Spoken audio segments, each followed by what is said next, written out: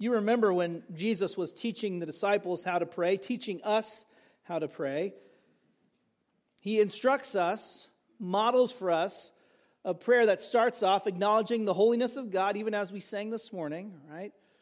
But in Matthew 6, verse 10, he moves immediately, after acknowledging God's holiness, he moves immediately to this request, your kingdom come. Your kingdom come. When Jesus instructs us to pray that, it's an acknowledgement that his kingdom is not yet here in its complete form. Right? We haven't yet seen the reign of Christ over this earth become its complete literal reality yet.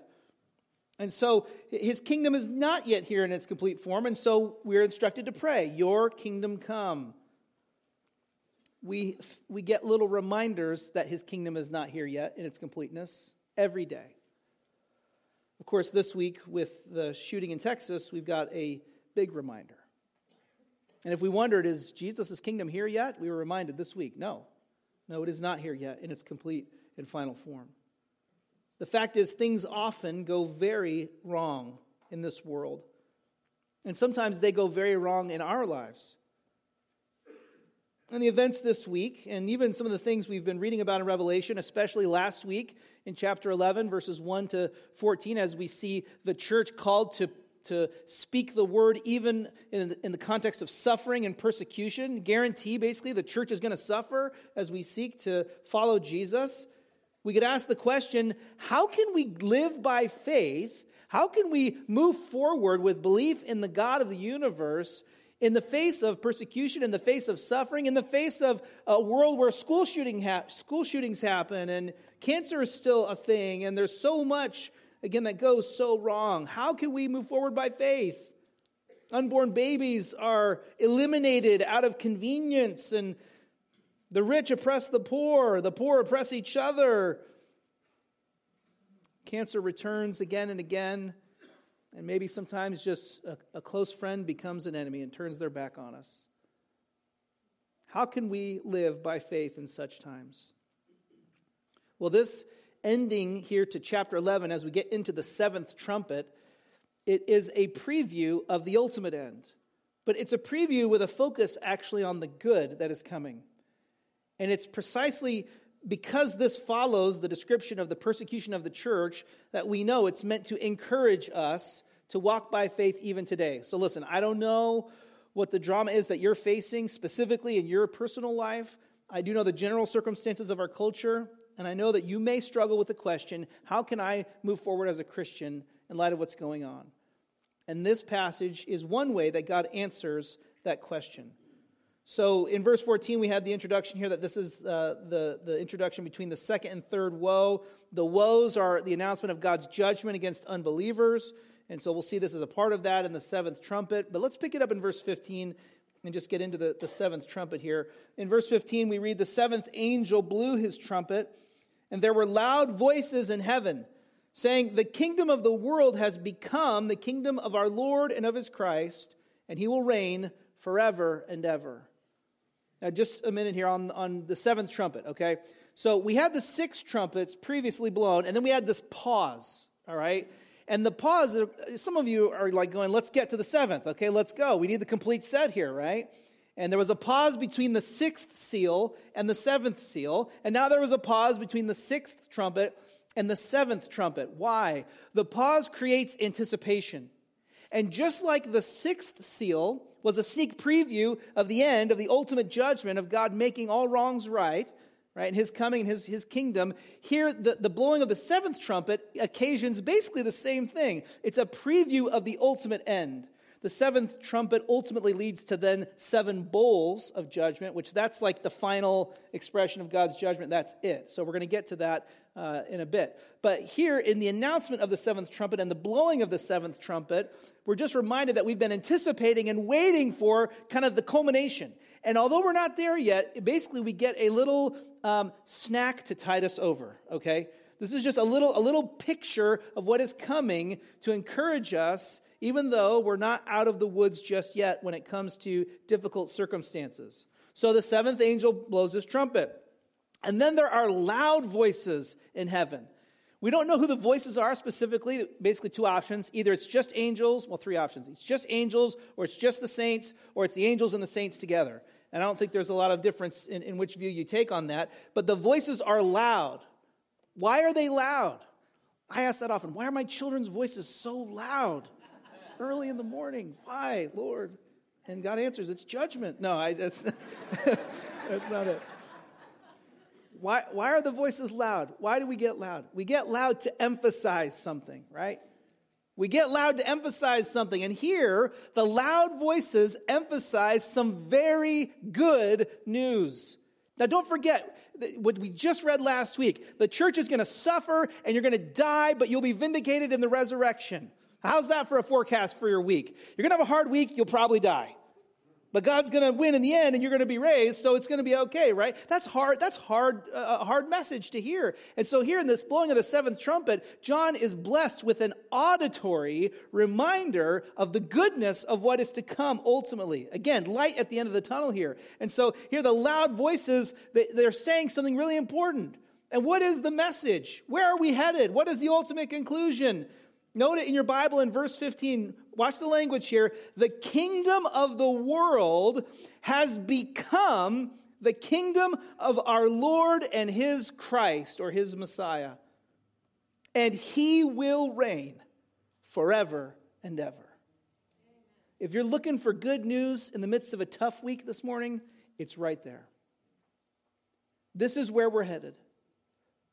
And so, forecasting difficulty for the church here, the Spirit gives John in this vision, he gives John this glimpse, and he says, I just want you, don't lose sight of where we're headed. I just want you to see where we're headed here, because you're going to need this information to navigate the difficulty that is coming.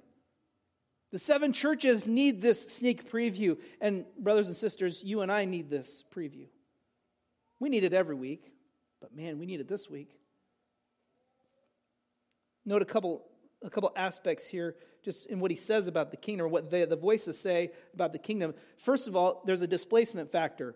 The kingdom of the world, all right, put that one over here. The kingdom of the world has now become the kingdom of who? The kingdom of our Lord and of his Christ, of the Messiah, of God the Father, God the Son, and of course, God the Spirit. So one kingdom, the kingdom of the world, has been replaced, displaced, has now become the kingdom. So who has the authority? Is it the worldly kingdom or is it God? Well, at the moment, see, the church is living in this awkward middle phase where Christians in the first century were living under the authority of the Roman Empire. That was a worldly kingdom. It was a big worldly kingdom, as worldly kingdoms go. They had the authority. They had the authority to imprison and to execute. They had the authority to make life easier, make life harder. They were the ones that had all the power, practically speaking. But the message here is that the kingdom of the world, right, has now become the kingdom of our Lord and his Messiah.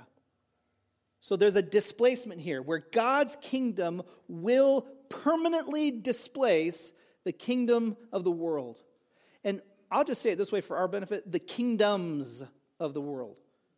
And all their different expressions. We'll talk about that in a moment, okay? There's a displacement factor, but then secondly, there's a temporal factor here. Watch. So the kingdom of the world is displaced by the kingdom of God and of the Messiah specifically, and he, the Messiah, he will reign forever and ever.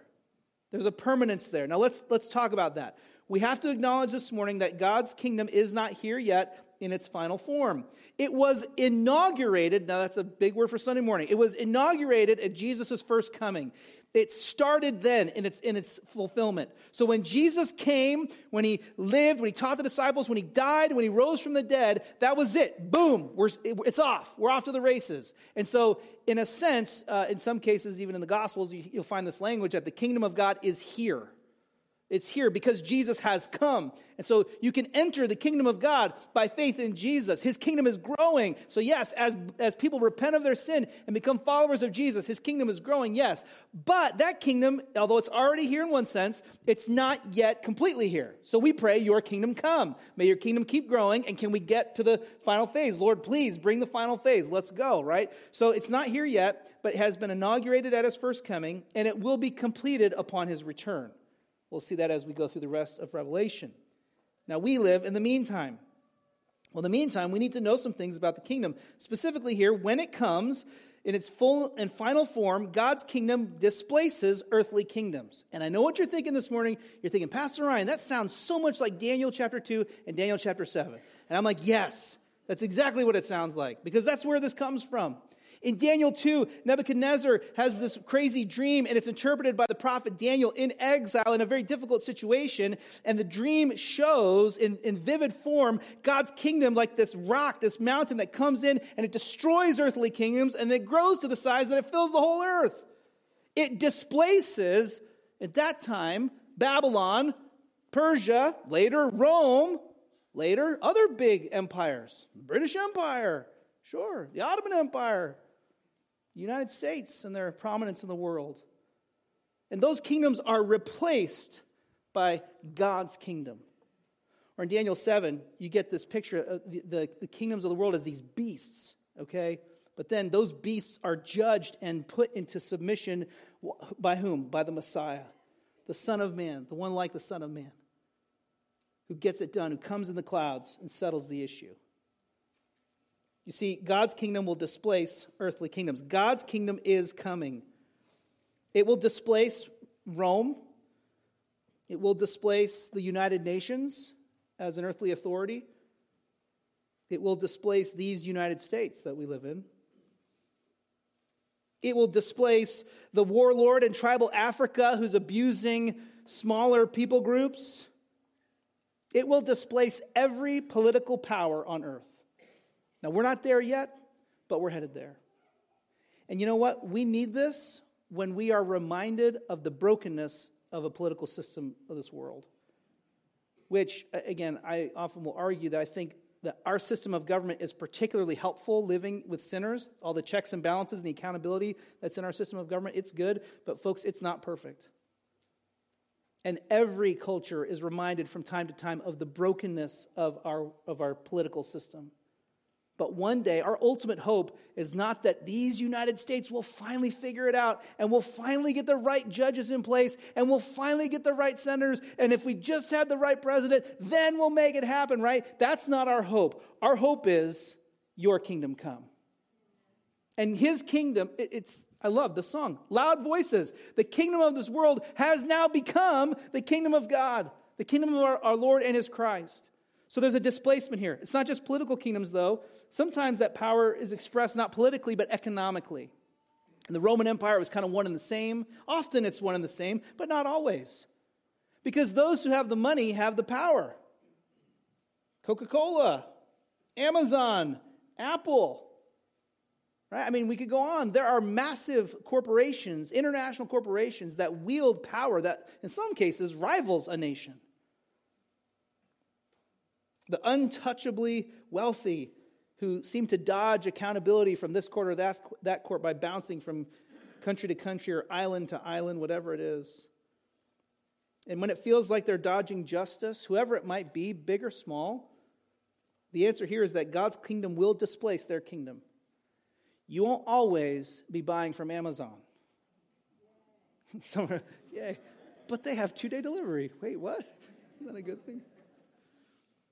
We won't always, right? We won't always have to navigate a world where those with money have power. God's kingdom will displace earthly kingdoms. Sometimes we need those reality or reminders, especially when the corruption of a broken system is in our face and we see that evil. But there's a second aspect here that we see in the statement of the loud voices. It's not just that the kingdom of our world has become the kingdom of our Lord, but it's also that our Lord's reign, or the Messiah's reign, will be forever. At the end of verse 15, and he will reign forever and ever. Do you know what that means? No election cycle. That makes me very happy, right? I don't know if I can do another one. No dynasty drama. I mean, I know some of you love the British royal family as much as some Brits do, so we can, get into that. But all the drama that's involved with succession of reigns in cultures where that's a thing, right? And there's been a lot of bloodshed, by the way, in the history, especially of Europe, over who's, king of what, when, right? And so you look at that. No more of that. No more of that. No more hostile takeovers or coups. His kingdom will be forever. And you know what? So much of our fear on a daily basis is due to the fragile nature of the peace in our little world, right? But do you realize that this passage is meant to be an antidote to that fear? Where even as the halls of governments are shaking and societies crumble, our security comes from God's kingdom and the fact that Jesus' reign will be forever. Never end. Now that's security. And so here we get this simple reminder that God's kingdom is coming.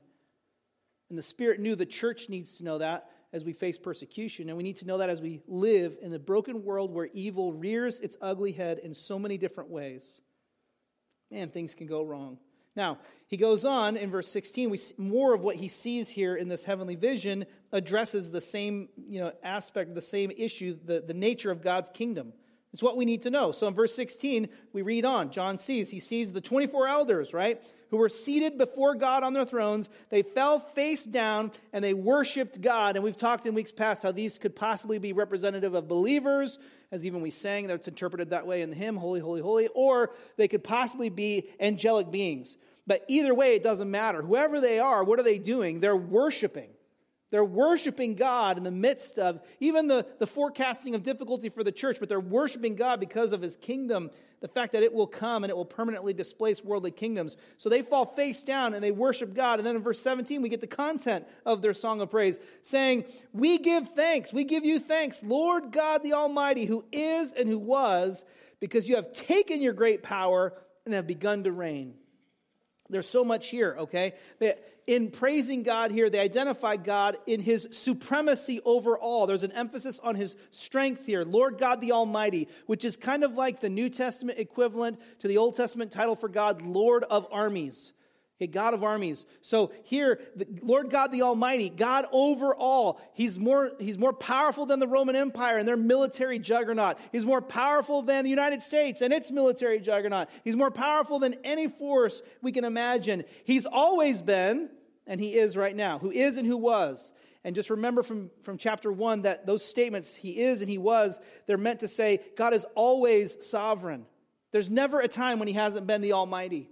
Right? And that includes today, right? And so they're praising God for that. Why? Because specifically, verse 17, you have taken your great power and have begun to reign. Notice there's an acknowledgement here, even in the song or the statement of the 24 elders, there's an acknowledgement that this power is always there for God to reign. But there will come a day when instead of us being caught between the first and second coming, and instead of us being caught between the kingdom's inauguration and its completion, there will be a day when finally the Lord says, okay, enough, it's time. And he will take that great power of his and he will begin to reign. Now, that doesn't mean God isn't reigning now. What it means is there will be that moment in time where God's reign becomes the only reign. Doesn't mean God's not reigning now, but it means this is the day when that's it, when his kingdom displaces the world kingdom. And they praise him for that. But then watch verse 18. Because this is where the rub is. This is where there's, okay, wait a minute, what? Because there's some conflict here. There are different agendas, right? Watch verse 18. The nations were angry, but your wrath has come. The time has come for the dead to be judged, and to give the reward to your servants, the prophets, to the saints, and to those who fear your name, both small and great. And the time has come to destroy those who destroy the earth. You see, we can follow Jesus when things go wrong because he will set everything right. We can follow Jesus when things go very wrong in our culture, the world at large. We can follow Jesus when things go wrong in our workplace, at our schools, even with our own physical health and our finances, the things going on in our family. We can follow Jesus when things go wrong. Why? Because one day he will set everything right. There will be a day of reckoning, and it's his day. And so here we have four features, especially in verse 18, four features of God's kingdom that comfort us as we live in the midst of a very broken world. His kingdom is coming, okay? That means something very specific. You'll notice in verse 18 when he says the nations were angry. The nations were angry, right? What does that mean? Well, it's a reference to Psalm 2, where we see the nations depicted as plotting and scheming against the Lord and the Messiah and his anointed. So the nations are like trying to, how can we keep the power and God not have the power? How can we get rich and not have to yield control to the Lord? How can we get what we want and not have to submit to God? And you remember in Psalm 2, the Lord laughs at that kind of thinking, as if that was possible, right? It's not possible. And actually, the Lord says, I have installed my king on Zion, my holy hill. And he will bring all the nations into submission, rule over them with an iron scepter, is the language there. That's the Messiah's role. Well, this is basically the same thought pattern here in verse 18. The nations were angry in rebellion against God because they want the power, because they want what they want. But your wrath has come. Meaning there will be a day when God's wrath is finally poured out through Christ, where it's poured out on those nations who are in rebellion against him, powerful though they may be for the moment. And what happens? Well, the first feature of God's kingdom we see here is that the judgment of the nations. The nations are judged. The Messiah will rule with an iron scepter. That's like the macro view, right? So sometimes you might get frustrated because there are problems that we can't fix, problems that are so big. It's like we just can't, we can't just correct a nation in that sense, just like this, or with even an election or something simple like that. But God will correct it. The nations will be judged by the Messiah. So that's the macro view. That's the first feature of his kingdom. The nations will be judged. But second, we have the judgment of the dead. This is the micro view, individuals. The time has come, he says in verse 18, for the dead to be judged. Now, we're going to get a little preview or more on that later in Revelation. But here, the point is just to say that even people that seem like they got away with it and then died, even if they died wealthy or they died without paying the price for the wrongs that they did, they will not get away with it. That the dead will be judged. That there is a resurrection unto judgment. And honestly here, there's a micro focus. So macro with judgment of the nations, micro now with the judgment of the dead. No one gets away with anything. Now, if you're someone who hasn't trusted in the Lord Jesus and you're hearing this message, you need to take that as a warning. Because the dead will be judged. And you can get away with it. You can sneak one by the government. You can sneak it by the authorities. You can dodge accountability for this or for that, but you will not dodge the Almighty. And so there's a warning there. But for the church, this is meant to be a comfort. Because guess what? Some days it will feel like they get away with it. Some days people wrong us, and there's no moment where they come back and they say, you know what? I sinned against you. Will you forgive me? I shouldn't have said that to you. I shouldn't have treated you that way. I shouldn't have done that to you at the workplace. I shouldn't have said that. Whatever, right? And sometimes it's worse than that, where we're victims of big-time suffering. And we might get frustrated because it doesn't seem like there's justice. But remember, there's a light at the end of this tunnel. And the second feature here of God's kingdom is that he will judge the dead. No one's getting away with anything.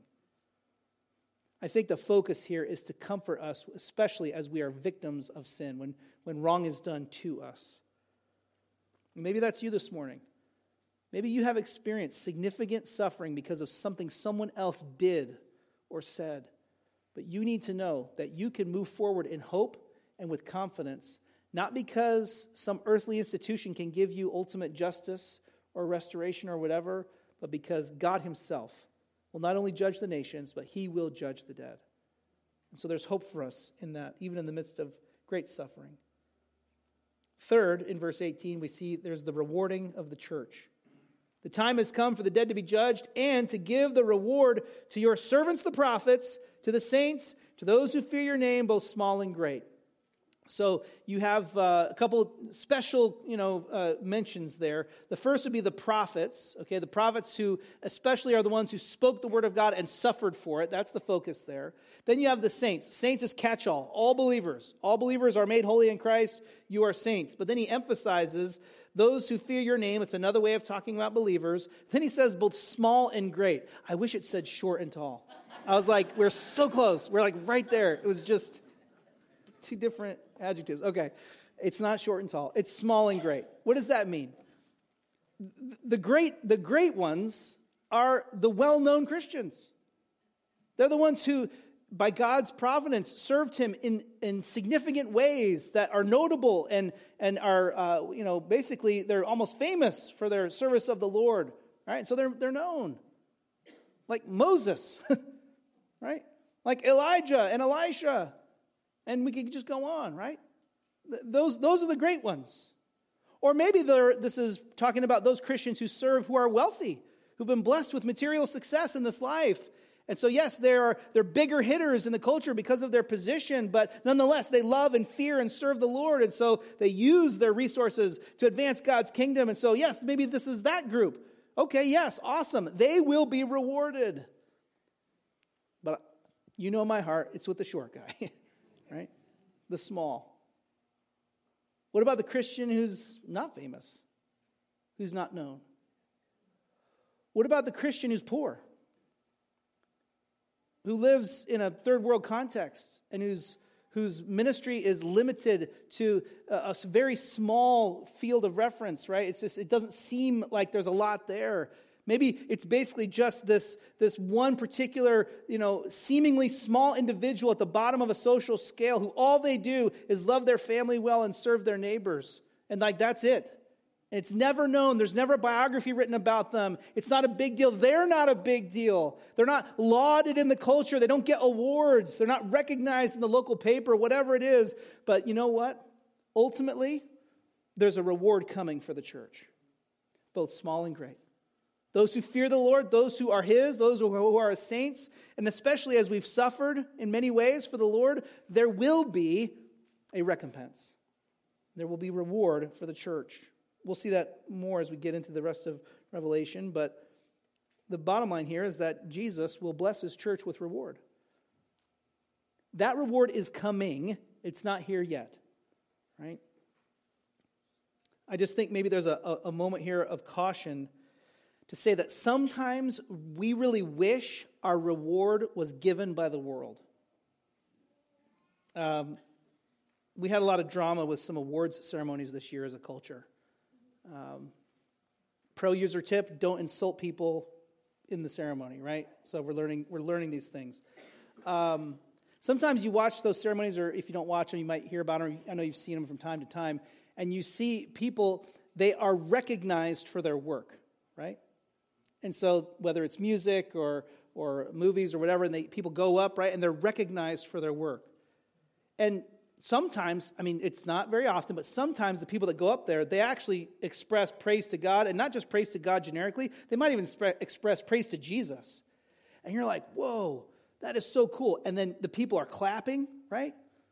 And there's a moment there where you're going, I just wish that those people in that room would celebrate Jesus and the church.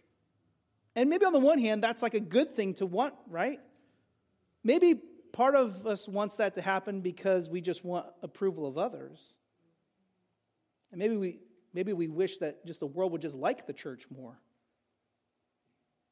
The fact is, if we're looking for reward from the world, we will not find it.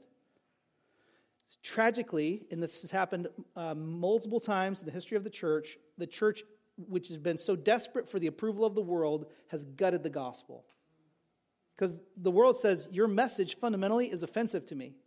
Because you're telling me to stop worshiping my gods, to repent of my sin. You're saying I'm broken, and I need to trust Jesus alone for forgiveness, for salvation. And so that's offensive to the world. And so the church has said, you know what, maybe we could adjust the language there a little bit. Maybe we could tweak the message. And they gut the gospel to get reward from the world.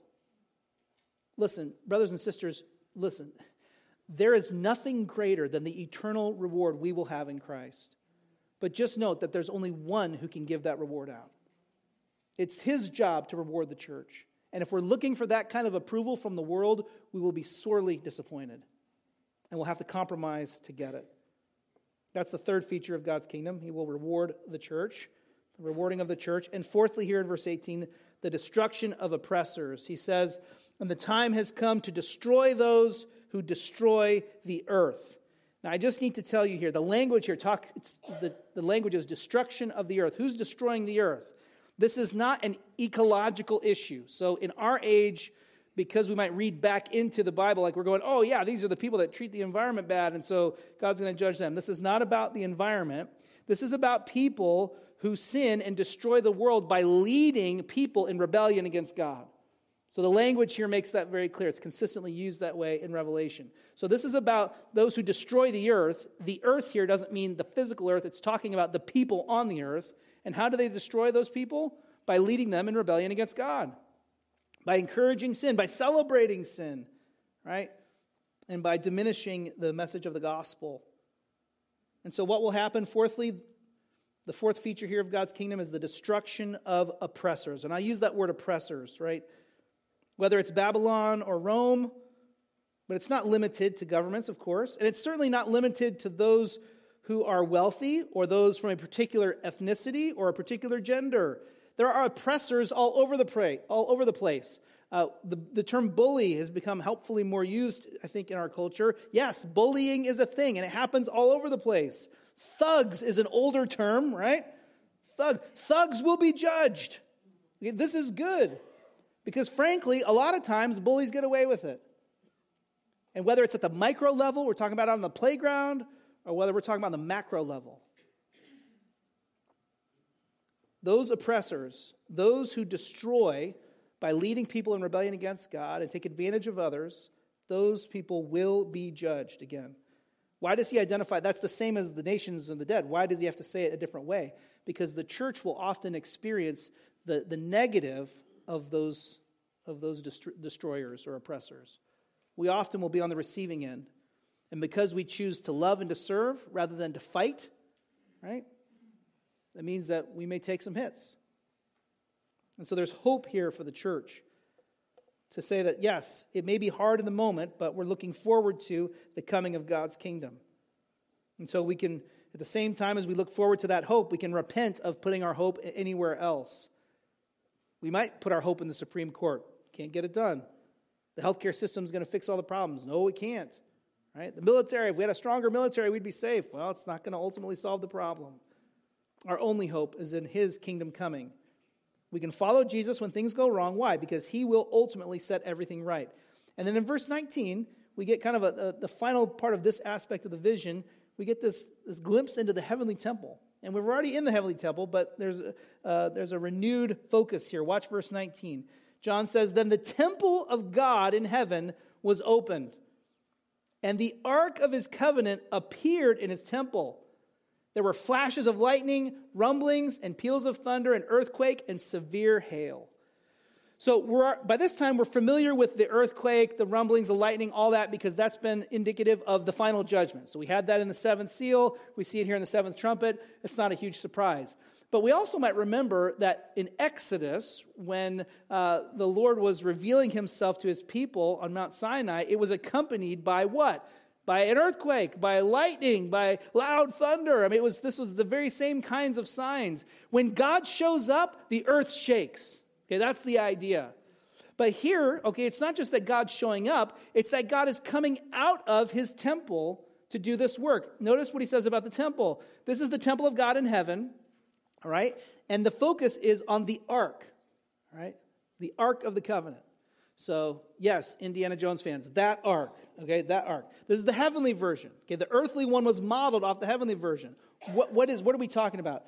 The ark was this box, okay, that was made that would house the covenant, the agreement that God made with his people, the law. That he said, I will be your God, you will be my people. This is what it looks like. And short version, love God, love people, right? So that's the law encased in the ark. Okay, the ark in the temple, the ark was in the most holy place, and it was envisioned as God's footstool. So when you saw the ark, which only the high priest saw the ark once a year, and you couldn't even see it because it was so dark, but anyway, the idea was that above the ark, God sat enthroned. And so that was the idea. When the high priest would make the once-a-year offering, the offering of atonement, he would bring in the blood from that offering, and he would sprinkle it on the ark. And that would be where God would accept the blood of that sacrifice as payment for the sins of his people. So here, the heavenly ark, well, what's the point?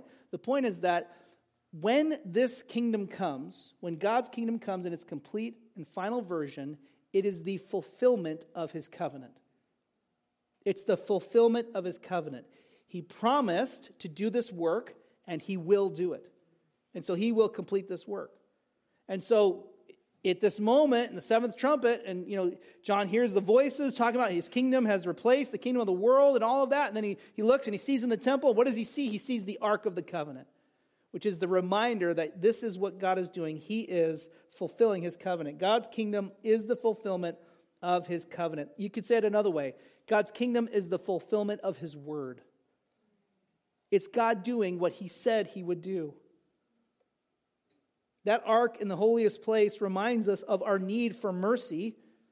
And frankly, it's a reminder of the work of Jesus. I don't know if you remember in Hebrews, but in Hebrews it talks about when Jesus died for our sins and rose from the dead, he went through the veil in the heavenly place. And he made the offering for us at the most holy place in heaven. And so that's pictured here in the vision. John gets to see that spot. But it's a reminder to us that there's mercy and grace available for sinners. How? Because of God's faithfulness to his covenant. Did you know? Yes, there's evil going on out there, absolutely. But did you know that your biggest problem is not the evil going on out there? It's the evil going on right in here. And the solution to that problem has come in the form of Jesus Christ, who is the fulfillment of God's covenant promises. When he died for your sin, when his blood was shed, God accepted that as payment for your failure. And guess what? By putting your faith in Jesus, what are you given? You are given righteousness. You are given access to the kingdom. You're called a saint, and you are welcomed home. This is the good news. But God's covenant faithfulness is not only seen in the cross. It doesn't stop there. His covenant faithfulness is also seen in the establishment of his kingdom forever. And brothers and sisters, I just want to encourage you that so often, and rightly so, we focus so much on the forgiveness of sins. And this is a good thing. Okay, we need to talk about forgiveness of sins. It's massive, okay? But the forgiveness of our sins is not the end of our salvation. That's not it. Jesus didn't die merely to get you out of hell. He died to make you a citizen of his kingdom. So God's covenant faithfulness is seen in the cross, absolutely. But it's also seen in the establishment of his kingdom. He died to make us kingdom people. So when we think about his kingdom coming, we realize, wait a minute. This is what Jesus is doing. In the meantime, he's populating his kingdom. That's what's happening right now. He's populating his kingdom. Yes, the Ark of the Covenant reminds us that God's kingdom is the fulfillment of his covenant work. But the question is, are we on the right side of that work? And maybe you haven't trusted in Christ, and so you're not a part of his kingdom. So be it. I would just encourage you this morning that there is good news for you in Christ. But maybe you are a Christian, but you have limited your view of your salvation to forgiveness only. Okay? Forgiveness is good, but it's not all that God is doing. He has saved you not only to forgive you of your sin, but to make you into the image of his Son. To make you into a good kingdom citizen. Why? Because he covenanted. He said he would do it. So this is what he's doing. What are kingdom people like? They are forgiven, yes. That's not all. They value God's glory above all else. Is that you this morning? They prioritize the family of God, the church. Is that you this morning? They sacrificially love others. Is that you this morning? They confess their sin when they fail, both to God and to those whom they've wronged, and they ask for forgiveness. Is that you this morning? They work hard. They redeem their time for the glory of God. They pursue sexual purity. especially in an immoral culture.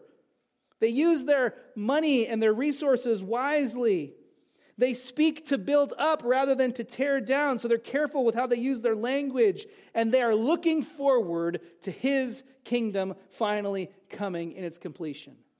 God is making those kinds of people right now. That is who he has saved you and me to be. And so, yes, God's kingdom is the fulfillment of his covenant. The question is, are you on board with that? Are you on board with his kingdom agenda? I keep thinking, I know I talked about him last week, but I keep thinking of Adoniram Judson. Again, he was the first Baptist missionary, went to Burma. His first wife, Anna, when they left, they left. Like they left. Everyone, everything gone, And I don't remember where I read it, but one commentator about his life said they had died to the nearness of family. Because they left their family and got on a boat to go to India, and that was it. Like, done. He didn't, his first wife, Anna, died in that trip. Adoniram Judson didn't actually come back to his home for 33 years. So the biographer said they died to the nearness of family. Why? Because they're kingdom people. And God's kingdom was more important than living close to their family. Now, not everyone's called to that, but some people are. I wonder, have you died to the nearness of family? Have you died to the love of money? Have you died to living in the ideal climate? You're like, yes, we live in New Jersey, right? Sometimes we can still live in this place and just want desperately more than anything else to live somewhere else. I don't know if that's kingdom living. Have you died to the love of comfort? Have you died to the love of acceptance by others? You can't be a kingdom citizen and not die to yourself. It's not an option. So yes, God's kingdom is the fulfillment of his covenant work, and he's doing that work in you. Where do you need to grow? My friend John Calvin was talking about this theme. He was picking it up in Daniel. But he said this, and I just thought it fit the passage so perfectly this morning. Why give us this picture? Why give us this glimpse of the goodness of his kingdom, displacing worldly kingdoms? And why give us this glimpse of his judgment of all that is wrong, making everything right? Calvin said it this way. He said, "For God wished to sustain our spirits, so that amidst such agitations and tumults," now that's 16th century for turbulence, right? Trials. "Amidst such agitations and tumults, we might remain constant and patiently and quietly wait for the promised Redeemer." Now, Calvin was thinking about his first coming. We could just as easily apply that to his second coming. Why are we given this vision? So that we would be sustained in living lives of kingdom citizens right now, even though for the moment the kingdom is not fully here yet. Brothers and sisters, we can follow Jesus when things go wrong because he will one day set everything right. The question is, are you following? Would you pray with me? We'll ask God to help us. Lord, we again thank you for this passage of Scripture, which is just such an encouragement, even in the midst of a tough week. And we thank you for this glimpse forward to your kingdom coming in its final and complete form. And Lord, we pray that we would desire that coming. Help us to pray, your kingdom come. Lord, help us to adjust our expectations of the world.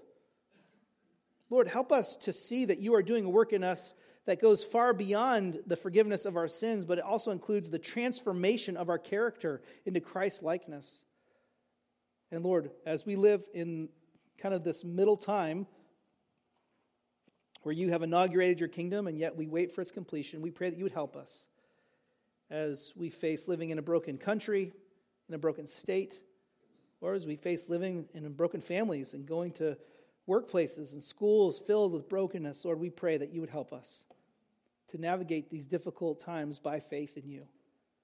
And when evil rears its ugly head, Lord, may we look to the cross for reminder of our protection, that we are protected in Christ. But Lord, may we also look to this ultimate day of your return in confidence, knowing that one day all will be set to right. So Lord, help us to walk with persistent faith, persevering for your glory, and confident, not in us, but confident in you. We ask for this help in Jesus' name. Amen.